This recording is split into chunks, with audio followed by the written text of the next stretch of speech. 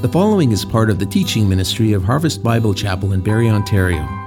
We believe firmly in proclaiming the Word of God without apology. For more information about our church, visit our website at harvestbarrie.ca or email us at info@harvestbarrie.ca.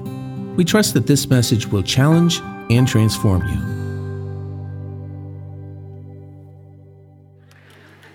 Our goal today is to get into God's Word and recognize the foundation for the things that we've been singing. We've been singing some very powerful things today.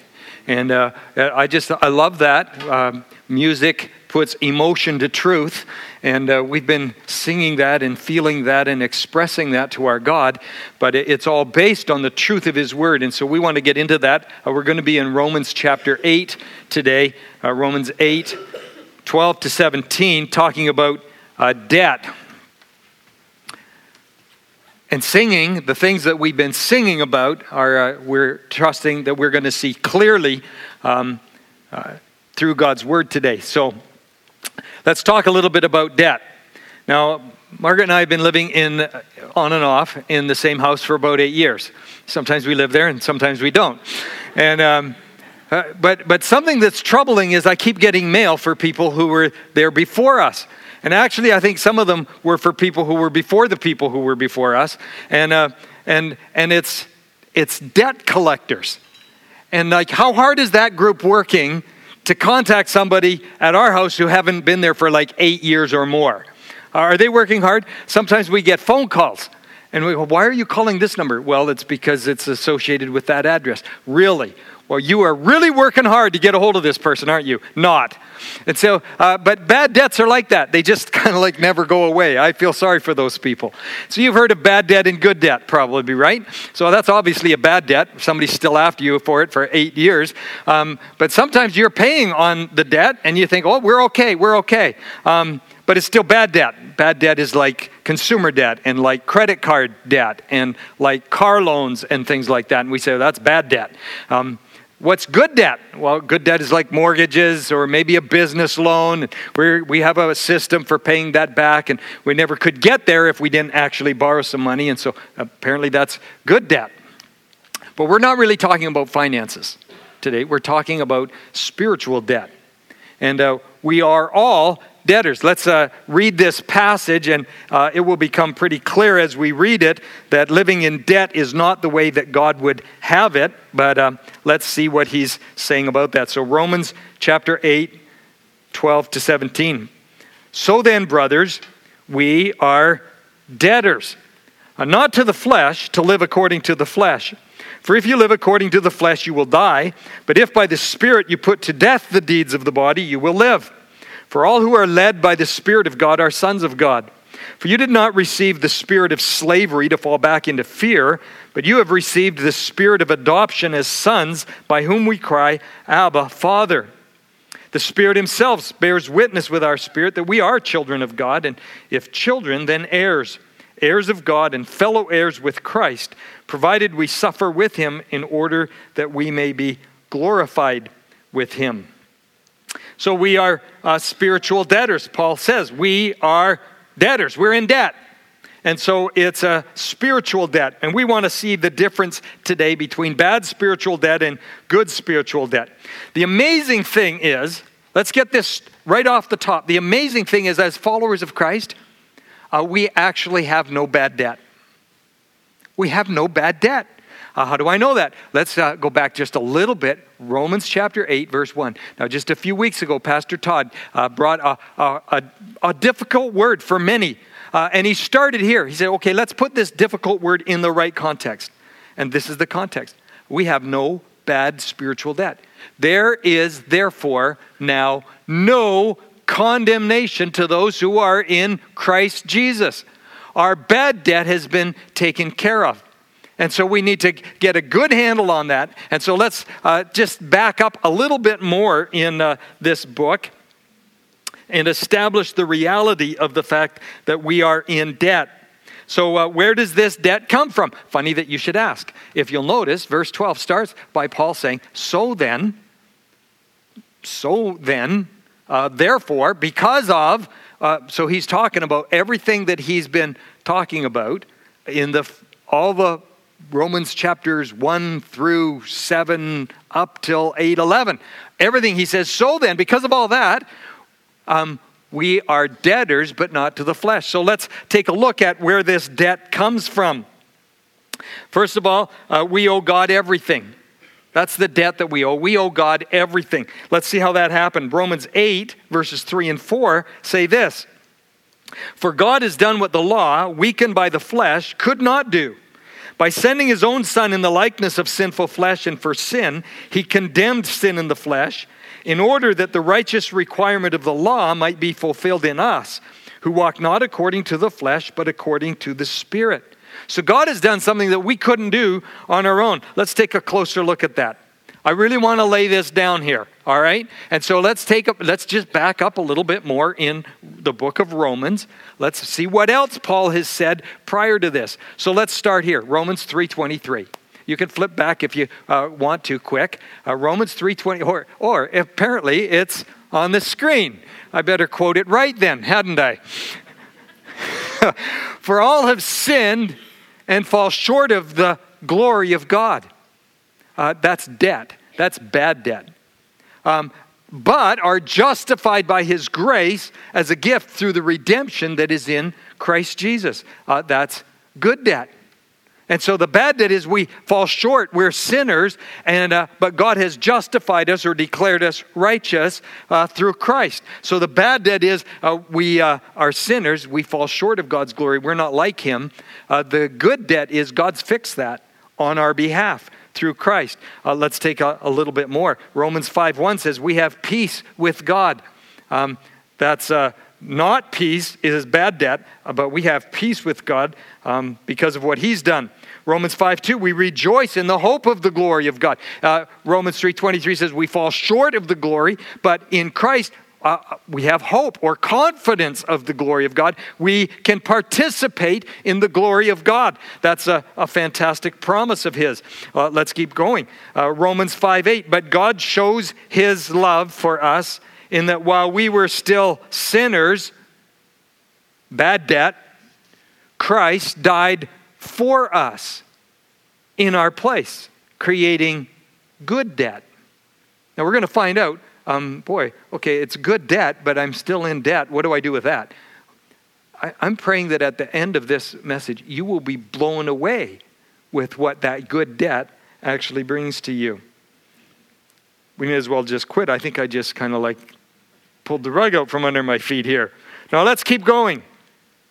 Romans 5:10, we read that. No, we didn't. Romans 5:10-11. For if while we were enemies, bad debt, we were reconciled to God by the death of his Son, much more, now that we are reconciled, shall we be saved by his life. More than that, we also rejoice in God through our Lord Jesus Christ, through whom we have now received reconciliation. Okay, bad debt separated from God, good debt reconciled to God through Christ. And it's all because of what Christ has done. Romans 6:5, if we have been united with him in a death like his, we shall certainly be reunited with him in a resurrection like his. 6:22 and 23, but now that you have been set free from sin and have become slaves of God, the fruit you get leads to sanctification and its end, eternal life. For the wages of sin is death, bad debt. But the gift of God is eternal life in Christ Jesus our Lord. Good debt. That brings us to Romans 8:1. There is therefore now no condemnation for those who are in Christ. Okay? Bad debt. We're sinners. We're separated from God. God took care of that. And so Jesus paid a debt he did not owe because we had a debt that we could not pay. And Jesus took care of that, and now we are debtors to him. And that's implied in the text. Paul says we are debtors not to the flesh. Well, then what are we debtors to? We're debtors to the Spirit, and so we owe God everything. Let me just pause and underline for us here how this happened. Let me underline how we went from having bad debt to this good debt. I think this is really important. As a matter of fact, this is the foundation of everything that we preach here. And I am concerned that week after week, some come and have not really got a handle on the fact that beyond the fact that God loves them, they need to somehow deal with this bad debt and receive God's gift of eternal life, good debt. And how that happens is by faith. Where we respond to God in faith. And so Romans 10, 9, 10, and 13. If we look a little ahead, Paul kind of reaffirms all of this. If you confess with your mouth that Jesus is Lord and believe in your heart that God raised him from the dead, you will be saved. For with the heart one believes and is justified, and with the mouth one confesses and is saved. For everyone who calls on the name of the Lord will be saved. And so to understand and come to terms with the reality of our debt, we need to understand that we're separated from God, and the only way to receive him is to respond to him in faith and call on the name of the Lord and ask him to save you. There's no one else you can turn to. I sometimes say, if you happen to go to Jesus and say, Jesus, I believe you are God and you died in my place and offer me eternal life, would you please forgive my sin and give it to me? And if Jesus said, no, not you. I don't like you. Where else would you turn? There is nowhere else to turn. You need what Jesus has, and only he can give it. And so have you called on the name of the Lord and had your sins forgiven? This huge debt that you cannot deal with has been dealt with by Jesus Christ. And he offers to you to forgive your debt and give you his righteousness. And that's where we're starting. We need that. Ephesians 2, 8, and 9 says, by grace you have been saved through faith, and this is not your own doing. It's the gift of God, not of works, not a result of works, so that no one can boast. We owe God everything. Colossians 1:14 says, in him we have redemption. We've literally been bought out from under sin. We have the forgiveness of sins. So we owe God everything. On the other hand, we owe our flesh nothing. We owe our flesh nothing. We are debtors, Paul says, but not to the flesh, to live according to the flesh. Now let me define flesh for you here, because I think that we need to get a good handle on what we're talking about. So the scriptures define us as kind of having an inward person and an outward person. And that's true of everyone. We have our inner person and our outer person. They're inextricably linked. You can't separate them. If you separate them, you're dead. Right? And so we have my inner person. Often the Bible describes that as the heart. The heart of a man is the inner person. But I can only express my inner person through my outer person. And so that's a reality. I have my inner person, my spirit, and my outer person, my flesh, what we see.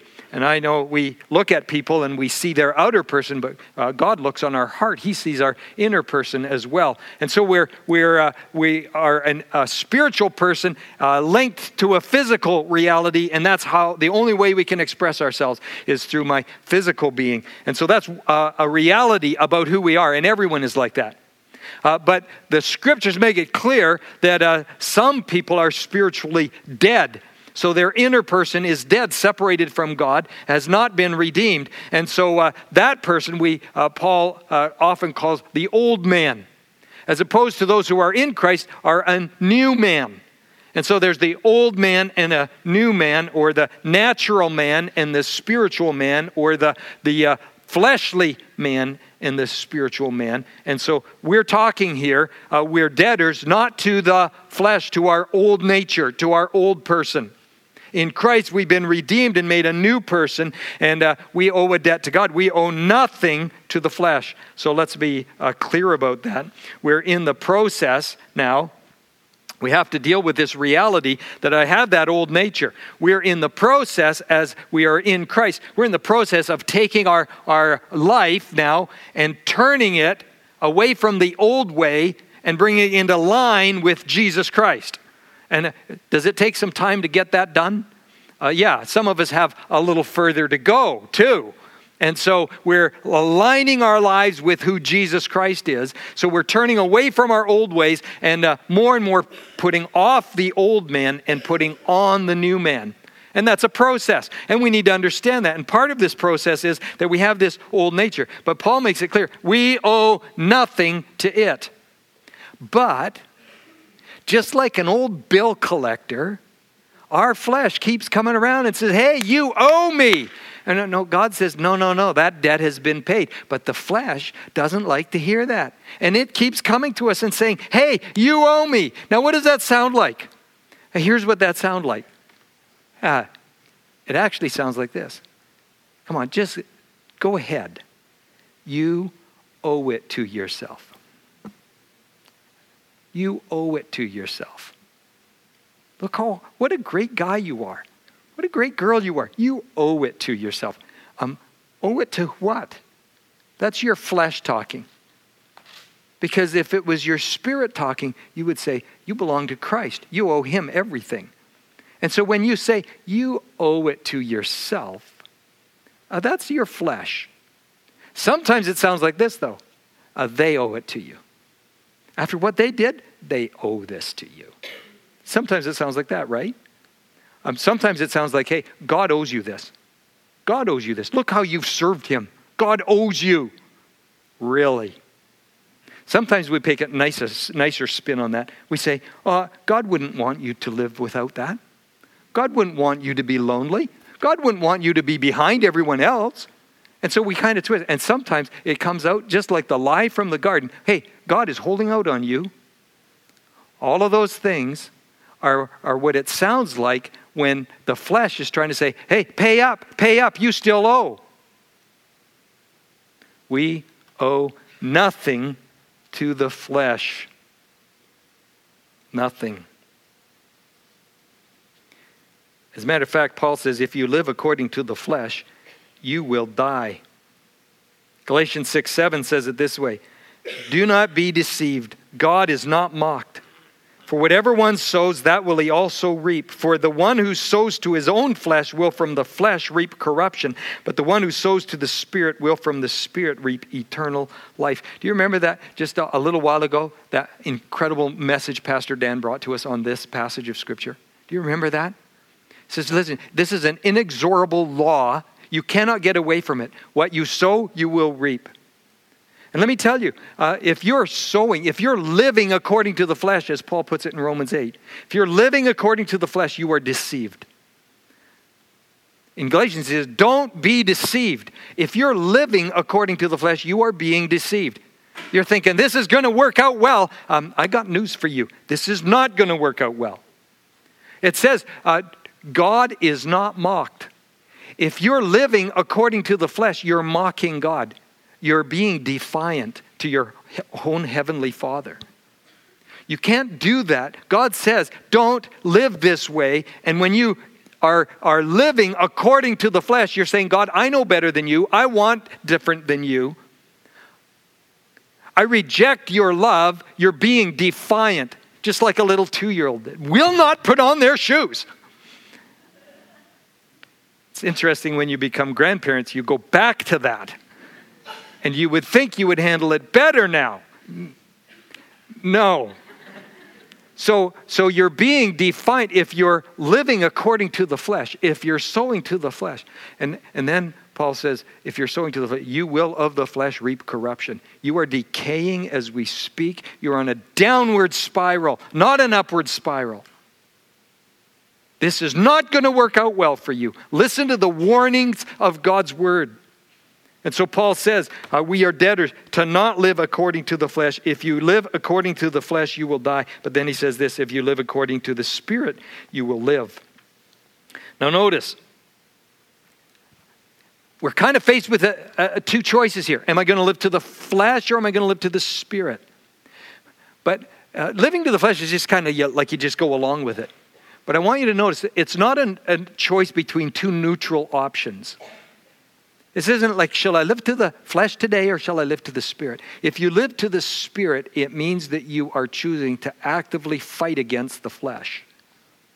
because that's where we're starting. We're starting in a hole. We're already behind this. And so to live according to the Spirit isn't just a choice and I'll just go this way, not that way. To live according to the Spirit means I have to fight against my flesh. And so we need to understand this. Peter put it this way, "Beloved, I urge you as sojourners and exiles to abstain from the passions of the flesh which war against your soul." The old nature is pushing back against your inner person and must be dealt with. Paul is saying, kill your old nature or it will kill you. That's how serious this battle is. This is the reality that we each have to live with. Living the Christian life just isn't easy and natural.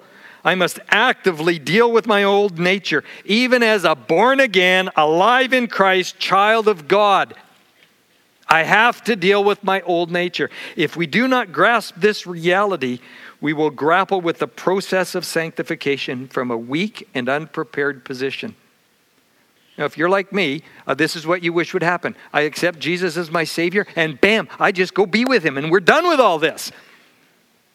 This would be an empty room. That would be kind of cool. But that's not how God saves us. He saves us in time and space. And I don't know why He did that, but He did. And so we're here, and we have to grow in Him and put off the old man and put on the new. And so it's a battle. And we must be prepared. We have to accept the reality of this battle. So many Christians get kind of screwed up. They go, well, I must not be saved because I just have such a battle with this. I just keep sinning. Well, that's because you have an old nature. And we're going to talk in just a minute about how I deal with that. But if you're unprepared for it, then it's like going into a battle unprepared and unarmed. And let's put it this way. It's like, okay, I'm going to take on my flesh. And here we go. I'm a pretty wiry guy. There's a few guys in the room here, although they're big, and although they look strong, just be careful. And so I'm going to fight my flesh, so let's get in the ring. And I get in the ring, and I go, like I've been working out for the last week. And so I'm ready to go. And I find out that my opponent is Anthony Joshua, who just took the heavyweight boxing championship. Or if you're from my realm, Muhammad Ali, right? Dances like a butterfly, stings like a bee. And I go, okay, I think I'm done here. Like I don't stand a chance against that. And we need to understand, we need to take this so serious. We need to establish the reality of this battle that we have with our old nature. And we need to be ready for it. And that brings us to this then. If I'm going to handle my spiritual debt properly, I must engage my responsibility. Engaging the process of sanctification takes action. It involves putting to death the deeds of the body. We call that mortification, to put to death, to kill. And the opposite, vivification, to make alive in the Spirit. This involves recognizing how the flesh operates as well as how the Spirit operates. So this passage that we have has a number of contrasts about how the flesh operates and how the Spirit operates. And we need to understand that. And so we can kind of characterize them in the big term, slavery rather than sonship, bondage versus belonging, or enticement that leads to slavery versus invitation that leads to guidance.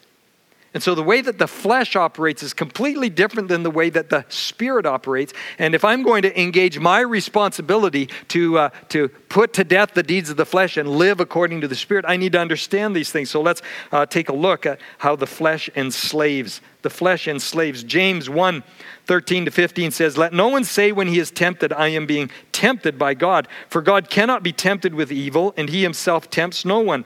But each person is tempted when he is lured and enticed by his own desire.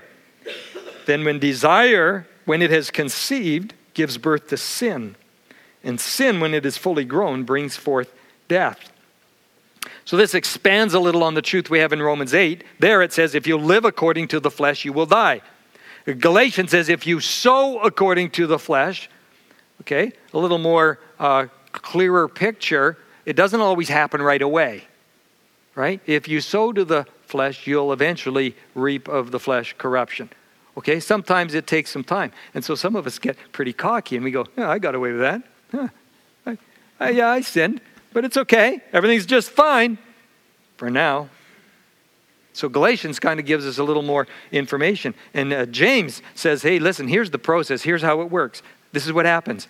You're going along and you have an old nature and something comes into your life or into your path. And that old nature, let's be aware of it. It's alive there. It's still got some kick to it and it responds to that. And you go and you're enticed and you're drawn into that. And so you bite. And the first time you bite, you go, wow, that really met my need. That really helped me cope. That's really what I wanted. And so you bite a little bit more, and you, after a while, you're saying like, I know that this is wrong, and so you decide one day, I'm not going to do that. And your flesh says, pardon me? Yes, you will. And you find out that you've given the flesh a lot of power and strength in your life, and you find out that it is not going to take no for an answer, and you seem to have no ability to resist because you've been giving into that. And then you find out that it takes over and it becomes a slave driver, and sin begins to crush you and harm your relationships and break you down and literally kill you. Paul says in verse 15, you did not receive the spirit of slavery to fall back into fear. Isn't it true that all sin is driven by fear? Fear of missing out, fear of not getting what I need, fear of not getting what I want, fear of being rejected, fear that God is holding something back from me. And so, now listen, sometimes we make a mistake. Sometimes we think, okay, the flesh is bad, and so I have got to knuckle down and get control of this thing. And so we decide that we're going to say no. The flesh is not going to rule over us, and we are going to say no. And so we must not make the mistake of trying to suppress the old nature with rules that we try to keep, relying on the very flesh that we need deliverance from. Does that make sense? Now, sometimes it seems like we teach this because we teach things like radical amputation, right? Cut it off. Now, that is obeying Scripture, to not make any provision for the flesh, to not give Satan a foothold. And so we're obeying Scripture. Well, we don't do that on our own. Radical amputation starves the flesh. We do that in the power of the Holy Spirit. And then we talk about radical accountability. We get the walls down, get some accountability with some other brothers. We can do better together. And radical accountability surrounds the flesh and shines the light on it. And so that's a good thing. It helps us. But again, we do that in the power of the Holy Spirit. And here's what we really need. Radical adoration supersedes the flesh. When we're loving God and worshiping Him, then we don't turn to the old things of the flesh. We found something way better. We found something to love more than anything else. We love God more than we love any of this other stuff, and that's way better. And so our radical adoration supersedes our flesh. But again, we do that in the power of the Holy Spirit. And so we need the Holy Spirit. How does that work? If we live according to the Spirit, we will live. Here's how the Spirit works. It isn't like the flesh. The flesh entices us and throws some things in there, and draws us along until it masters us. The Holy Spirit doesn't do that. It says, you have received the Spirit of adoption as sons, by whom we cry, Abba, Father. The Spirit Himself bears witness with our spirit that we are the children of God. God doesn't give us things, He gives us relationship. One person said, the opposite of addiction is not sobriety, it's connection. The opposite of addiction is not sobriety, it's connection. Because connection is what we need. Relationship is what we're longing for, and anything else is a cheap substitute for it. Notice the focus of our cry is on the Father, not on us, and on the Spirit's witness, not on what we do. We cry the Abba Father, the Spirit of adoption. What a beautiful name for the Spirit of God, the Spirit of adoption. He brings us into the family. This is how God works. The Spirit invites us to follow, and then He leads us. And instead of fear, there is confidence. God doesn't coerce us or appeal to our flesh or demand or control us. Here's how God's Spirit works. He informs us. That's why the Word of God is so important. He informs us of what the truth is and invites us to follow, and then includes us. Never against our will. So when we feed on God's Word, our flesh can't use that food. One person said it's like this battle, this epic battle between the flesh and the Spirit. He says it's like there's two dogs inside me fighting all the time. And the flesh wants me to do this, bark, bark, bark, bark, bark. And the Spirit wants me to do this. He doesn't bark at me, but the Spirit's always pulling. And so a man asks, well, which dog wins? And he says, the one I feed. Isn't that so true? It's the one I feed. And so the Spirit leads us. He informs us, He leads us and includes us. So here's the reality. I'm in debt to the Spirit, but I must engage the process of following Him by putting to death the deeds of the flesh. So here's 5 practical ways to kill sin in your life. In case you need a list, right? So write this down. Recognize the presence of sin in your flesh. Recognize it. We're in a battle here. You can't just ignore this. Secondly, read God's Word. You have to feed on the right things. This is the spiritual food. The Spirit uses the Word of God in our lives. And then really pray. I needed an R. So I said really pray. But seriously, seriously, we really need to take this seriously. Because how often do we really pray? We worry towards God sometimes, right? We kind of worry towards God, or we pray by just like habit. Thank you for the world so sweet. Thank you for the food we eat. Thank you for the birds that sing. Thank you, Lord, for everything. And I couldn't believe it. Our family used to say that. And one day, thank you for the food. I forget, we screwed it up. But thank you for the birds we eat. And it just, like it was really, and we all did it all in together. And like, how does that happen? Is that the kind of prayers that you pray? No, we say grace every meal. I think that's so important to stop and say, thank you, God. Just a recognition. No, it can just become habit.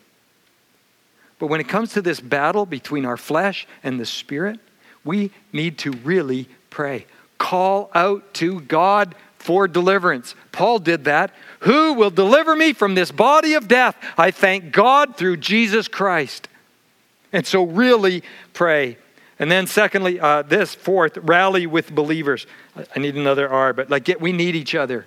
We need to be in this together. I need your prayers. I need your counsel. I need you to help see sin in my life. I need you to help see when the flesh is, no, brother, that is not a good idea. That is your flesh. Stop that. I need that. We need to help each other. I need your encouragement to say we can do better together. And so rally with believers. And then finally this, radically seek God. God just never does anything in my life without involving me in it. Wouldn't it be nice if He just kind of zapped you? Like you didn't have a choice anymore? But that's not how God works. He informs us and invites us and includes us. And we need to respond to that. So that last point, radically seeks God, brings us to our third point. If I'm going to handle my spiritual debt properly, I must embrace the Redeemer. Verses 16 and 17 says, the Spirit Himself bears witness with our spirit that we are children of God. And if children, then heirs, heirs of God and fellow heirs with Christ, provided we suffer with Him in order that we may also be glorified with Him. We've seen that the only way out of the debt of sin we owe is through union with Jesus Christ. The debt that we owe is now to yield to him. Listen, it's a package deal, right? Like we have suffered with Christ. By faith, we were united to him in his death and burial and resurrection. And we're united with him so securely that Paul talks about our glory, our glorification, our being with him as a done deal. That's already, as if it's already happened. Now we know it hasn't. We're still here. But our union with Christ is a present reality also. And so Paul says we're suffering with him now so that we can be glorified with him later. How does that look? Well, he gives us a couple of different points where he talks about that. He says in Philippians chapter 3, verses 7 to 11, whatever gain I had, I counted as loss for the sake of Christ, because it was bad debt anyway. Indeed, I count everything as loss because of the surpassing worth of knowing Christ Jesus my Lord. For his sake I have suffered the loss of all things and count them as rubbish, in order that I may gain Christ and be found in him. Not having a righteousness of my own that comes from the law, but that which comes through faith in Christ, the righteousness from God that depends on faith, that I may know him and the power of his resurrection, and may share his sufferings, becoming like him in his death, that by any means possible I may attain the resurrection from the dead. Paul says, it is so worth being united with Christ. I'm glad to take on his sufferings.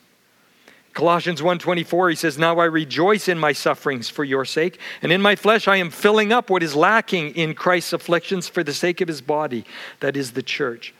Now nothing is lacking in Christ's sacrifice in the sense that it was incomplete. It was more than enough. But being united to him, we participate with him in his life and his future glory, and that includes suffering. And yet we embrace him. And we embrace the Redeemer, the one who bought us out from under our debt of sin. Why? Just because this debt brings me fabulous riches and glory? It does. But much more, it's much more personal than that. It's because he loves me and lives in me.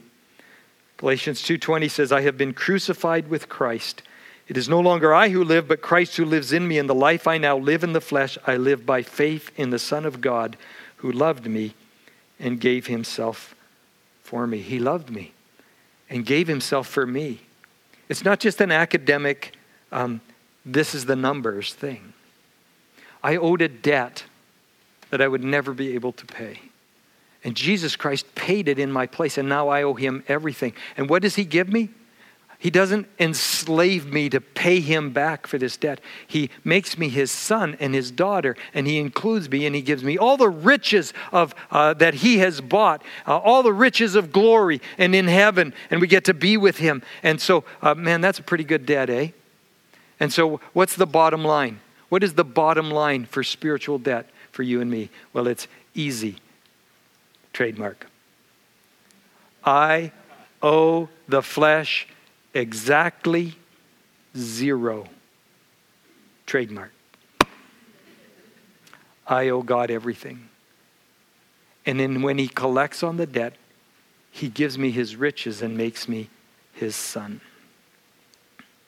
Whatever you're facing today, can I encourage you to embrace the Savior, engage with his word, and live according to the Spirit? Let's stand together. I'm going to pray for us, and then we're going to sing that song again.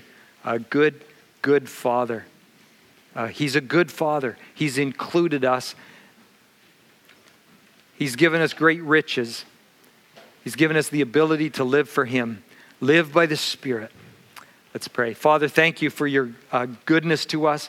Father, I pray that we have been able to see today that this huge debt, Father, like a chasm that we could never get out of. Yet Jesus Christ has bridged the gap and brought us, reconciled us to you, our Heavenly Father. And, Lord, we owe you everything. Yet, Lord, we so often get sucked in by our old nature. You need this. You want this. Father, you've given to us everything we need in Jesus Christ. So, Father, I pray that you'd lift our hearts up to see the truth of that. And Father, as we sing these songs week after week, Father, I pray that they would be just expressing the reality that we are in Christ and that we are your sons and your daughters and we are enveloped in your love and carried along by your Spirit and living out the life of Jesus Christ in our flesh, looking forward to full deliverance and living in your glory. And so, Father, united, here we stand to sing. We are your children. You are our good Father. It's in Jesus' name we pray this. Amen.